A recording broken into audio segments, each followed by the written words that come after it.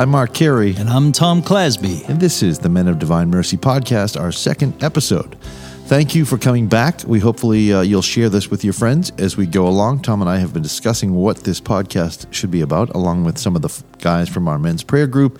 And, we really thought we're laymen in the church, and this should be something that's in between the priests and the theologians and the Catholic apologists, and get it right down, keep it simple. And that's what we're going to do. We're going to talk about the things that we do at our prayer group. Before we do, we're going to always open up with a prayer. So Tom has that with us right now. Mark, this is an ancient prayer to the Virgin Mary. In fact, it's the oldest known prayer to Our Lady, and it goes back to the year 300. In the name of the Father, and of the Son, and of the Holy Spirit. Amen. We fly to your protection, O Holy Mother of God.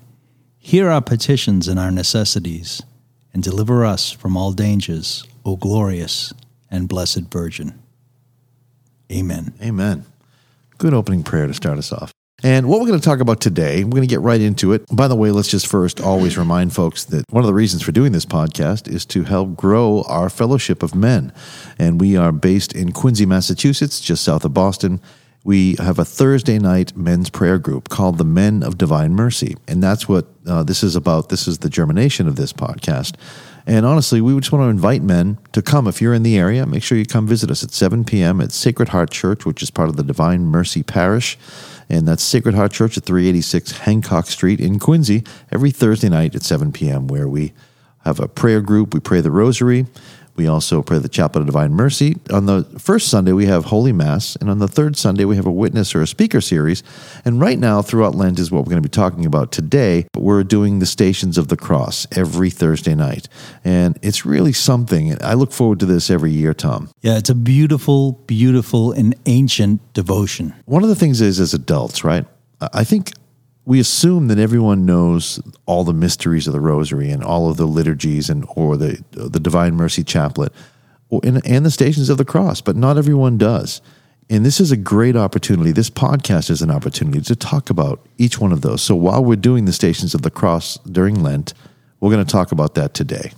So let's start. What do you say, Tom? Absolutely. First, let's talk about a little bit of the beginnings of the Stations of the Cross and why we do it. Actually, even before we begin the begin. Yes, begin the begin. As we mentioned on the earlier broadcast, you and I have known each other for many, many years. Yeah. We've been close friends for many years. But one of the things I remember about doing with you and your brother Brian is going to the town that you, before you lived in Quincy, you lived in a beautiful seaside town called Scituate. Yeah. And going through there, and we dragged him there many times. But you would point out various things, as anybody would. We did this here, we did that there. I skinned my knee on that rock. The big rock, yeah. Yeah. My point is that we recall these things, and they have significance, and then we share them with other people. So that was true of the ancient Christians, particularly with the life of Jesus. They would talk about where the certain things were. Now, as the church was persecuted, those things kind of went underground. However, they would share with other Christians, this is where this occurred, this is where that. So they would talk about what occurred on the Via Dolorosa, the Way of the Cross. That's the other name of the Stations of the Cross, yeah. Right. So they would pass those traditions on. Now, Princess Helena, who was the mother of Emperor Constantine, the Roman Empire had persecuted the church. Once Constantine became Caesar. emperor, he opened up Christianity. He made it the law of the land that was the official. They had religious freedom, but that the official religion of the Roman Empire was Christianity. So his mother went back to the Holy Land, and she started asking people, where did these events occur? Where is the Holy Sepulchre? Where in Bethlehem? Where are the caves? So, and they knew that even though this was now 300 years after Christ, those things were pointed out. So kind of the very first, and there's a tradition really that even predating that it was Our Lady who first marked the places and the events, that she first practiced, in a sense, the stations. Yeah, isn't that I didn't wild? know that, yeah. Yeah. You know what I liked, by the way, that you said last week in the podcast on our first episode, that we will never know everything. that's what this journey of learning what Catholicism is all about. Yeah. Right? Yeah. That's a and beautiful it's just like, it's inexhaustible. I mean, there's so much. Yeah. It's so rich. So as far back as the 4th century, there's accounts describing the veneration of certain places in Jerusalem. And as the centuries passed, this tradition started to spring up. And throughout Europe, they would put these monuments remembering the Stations of the Cross. Now, there's little different variations in those. But there are 14 of them that we practice now. Well, in 1731, it was Pope Clement that put together, kind of codified, these are the official stations, you know what I mean? Yeah. And those are traditions that are passed on. Now, whether everything in it might be exactly the way it happened, I mean, possibly not. We do have a good idea that these are how those events unfolded. And it was the Franciscans that really promulgated this. They started to put up these series of monuments, and then eventually it made its way into churches. Now, Catholicism very rich. You know, we were just talking before we began. You were talking about stained glass windows. Yeah, I want to write a song called Stations and Stains. It's stained glass windows and Stations of the Cross are always very close to each other in a church. That's right. Yeah. I think it's a great idea, and you have the talent to do it for sure.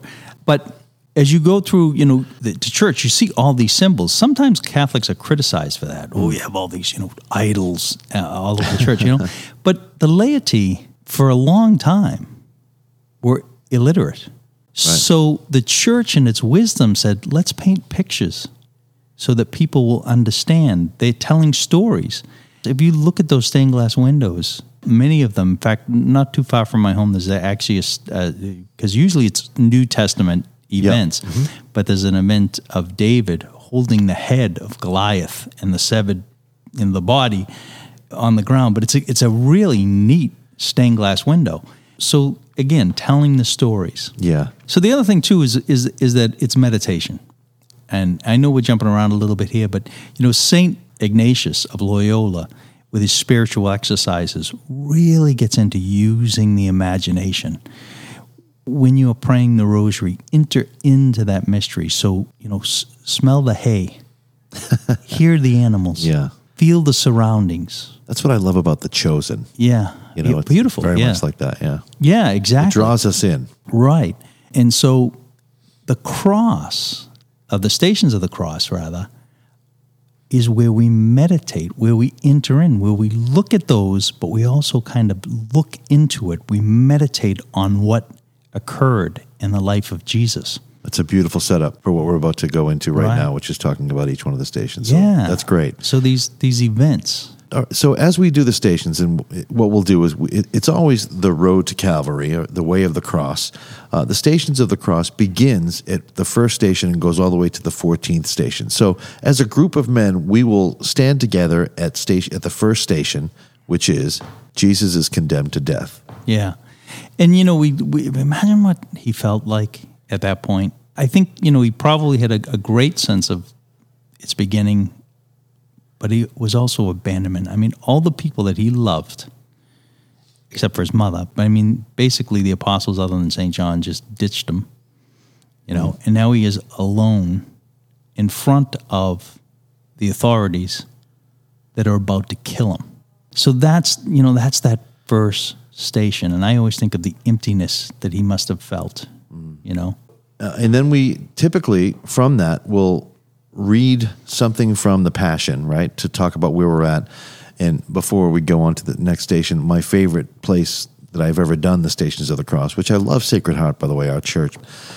We were at Medjugorje a couple of years ago, and when you climb Cross Mountain, the stations are all the way there, and it's really rocky in that area of the world. So when they told me that, I was like, yeah, sure, whatever. I just wear good shoes. But no, it's really rocky, and it's really hard, and it's very steep. And as we're praying and meditating on the stations and the Passion, I could feel the pain as we're going up, and it just brought us closer to the story and to where we were at. And that's the smell, the hay that you were just talking about.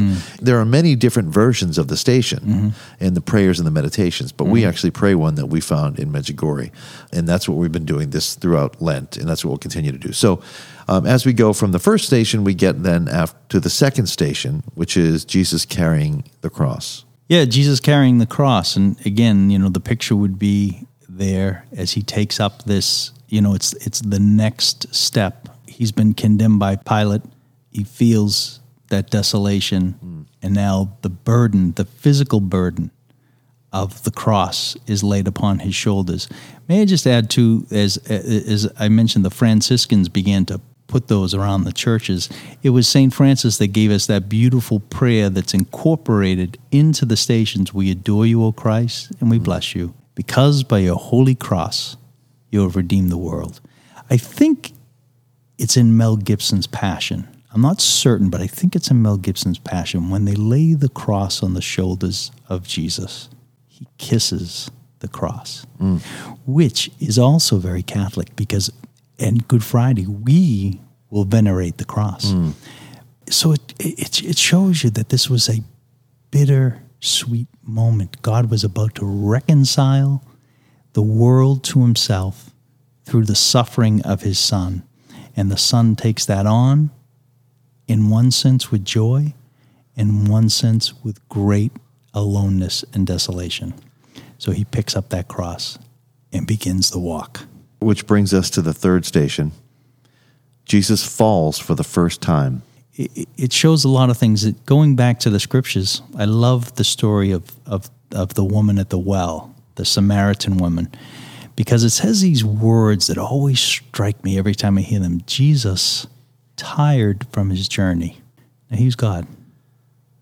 There was no reason for him to be tired, except that he chose to enter into our humanity, to take on our frailty.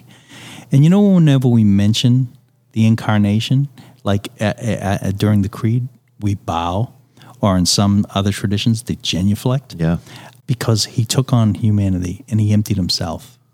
So, again, in this instance, under the weight of the cross, he fell. Okay, the fourth station, Jesus meets his afflicted mother. Yeah, of course she would be there. Again, Mel Gibson's movie really portrayed, and I think for a lot of our Protestant brothers and sisters that don't have the devotion to Our Lady, they were very struck by the way that relationship was portrayed, and it was portrayed beautifully in Mel Gibson's Passion. And I think, as you mentioned, The Chosen, Dallas Jenkins, who doesn't come from a Catholic tradition, although Jonathan Rumi does, who plays Jesus. Yeah.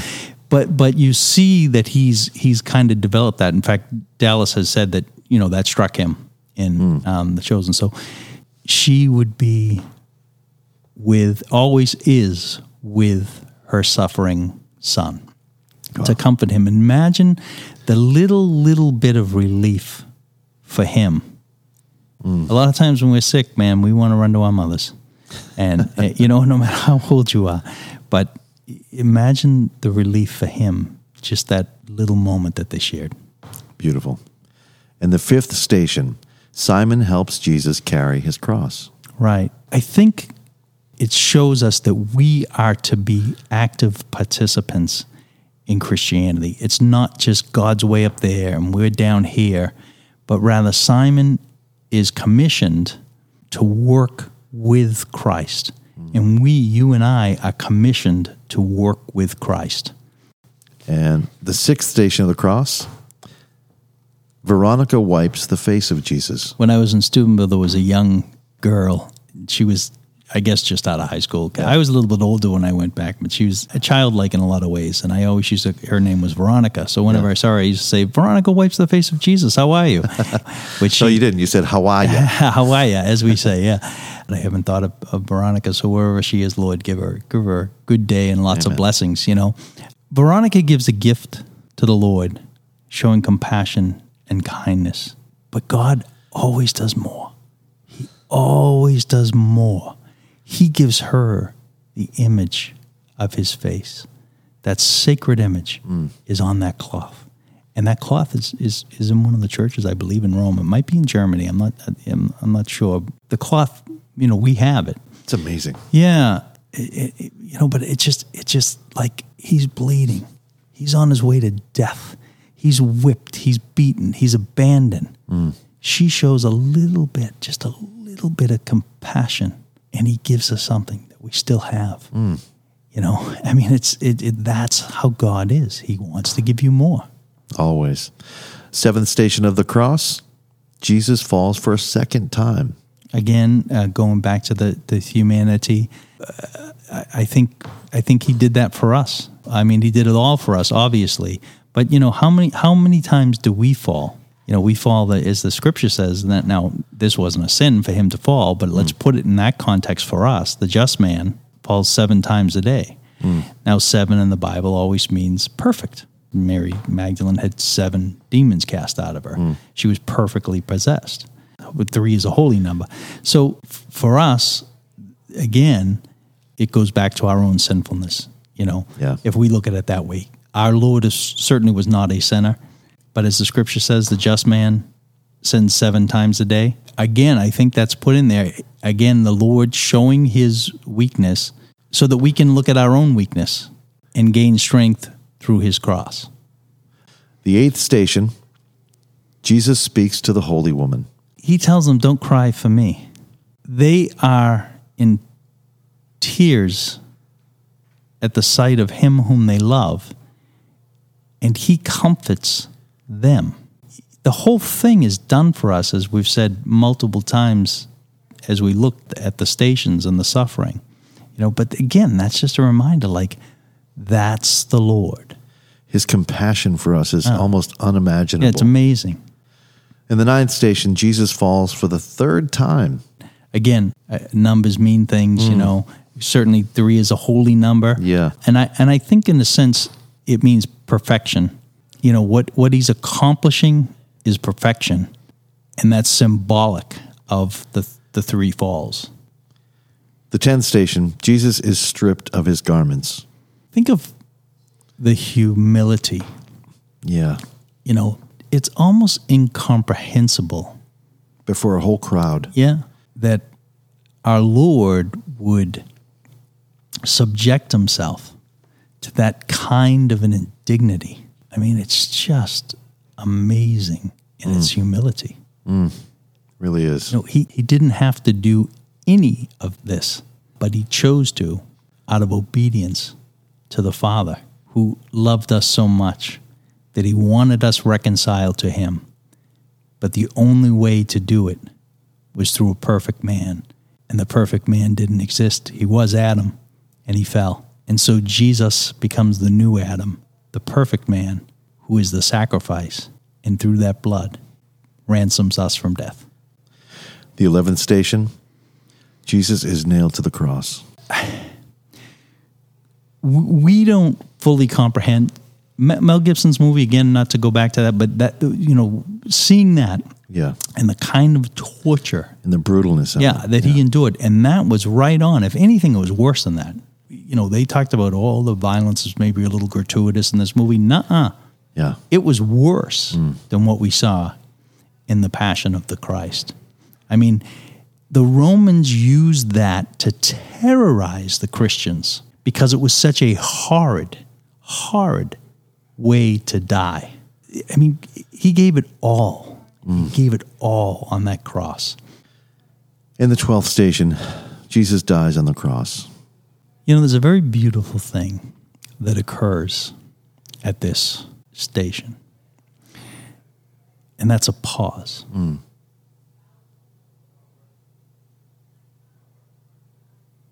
Silence to take it all in. That the God of the universe became man and then laid down his life. As I mentioned, when we come to the incarnation and the creed, he became man, we reverence that. We either genuflect or we bow. And now here's another thing that really just sets this station apart from all the other stations. because the God who loves us laid down his life, literally, you know, and he died. And so we have that beautiful pause to reflect on that moment. The 13th station, Jesus is taken down from the cross. Yeah, and you know, I think it just symbolizes that he's now gone. And we have, again, in Catholicism, that beautiful image of the Pieta, where the lifeless body is laid in the hands of his mother. And think for a minute of her feelings at that moment. You know, it takes great courage. There was the reason why there were so few people at the cross, because it takes great courage. Great courage to be by the cross. And there she was, every step of the way.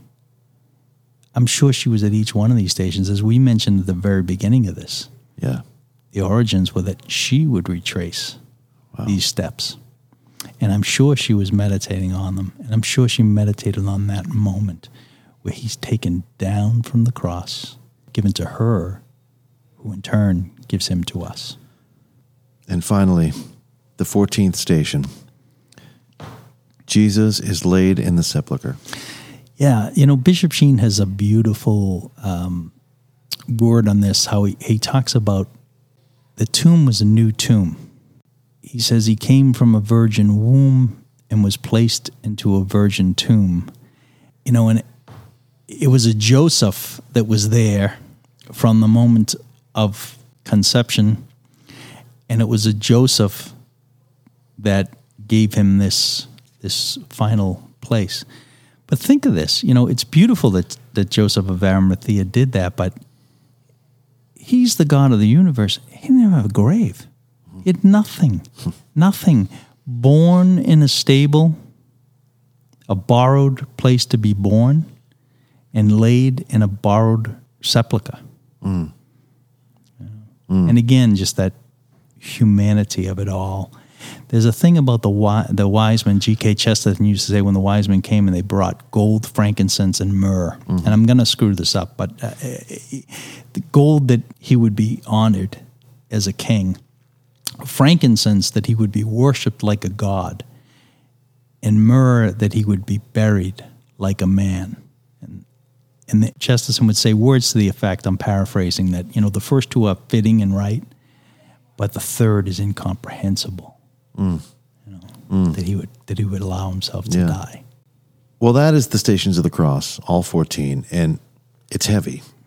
It's very heavy, but also one of the reasons why I love Lent, especially Holy Week, because I really feel every single year of my life, it means something different, and it hits me that hard every single year, every single Holy Week. I find it to be so beautiful, and that's why it's great to practice the Stations of the Cross. Absolutely. You know, we should get in the habit, John Paul II, every single Friday, not just during Lent, every single Friday would reflect on the Stations of the Cross. And there's so many beautiful places to do it. You can go to a different church and see them, or there's, you know, like there's outside stations at retreat houses, and you know, just call them to mind if you can't visit a church. But get in the habit of praying the stations, use your imagination, enter into that mystery. It's beautiful, and God will bless you abundantly. And we're recording this on a Monday, so this Thursday I'm really excited to get into praying the stations with the men. It's Sacred Heart Church in Quincy, Massachusetts, just south of Boston, 386 Hancock Street. We'd like to ask you if you're in the mood and you want to check out our website. It's menofdivinemercy.com. You can also send us an email at menofdivinemercy@gmail.com and ask us any questions or things you want us to talk about here on this podcast. We'd be happy to do it. You want to send us intentions. We'll also bring it to our prayer group, and we'll put it in our box. We have an intentions box, right? What do we call that exactly? The intentions box.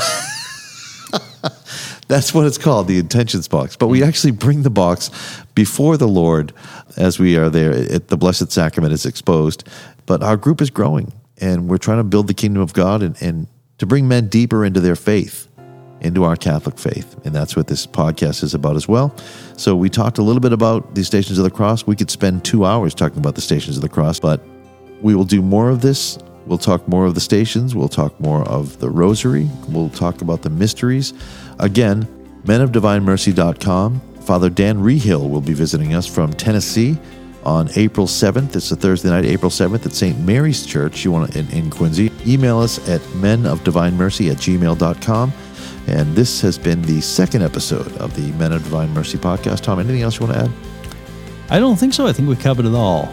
So thanks, Tom. We appreciate your theological expertise on this issue and on the stations. And I know this was a good one, so thank you very much. Well, thank you. I appreciate it. All right, folks, we'll see you next time on Men of Divine Mercy podcast.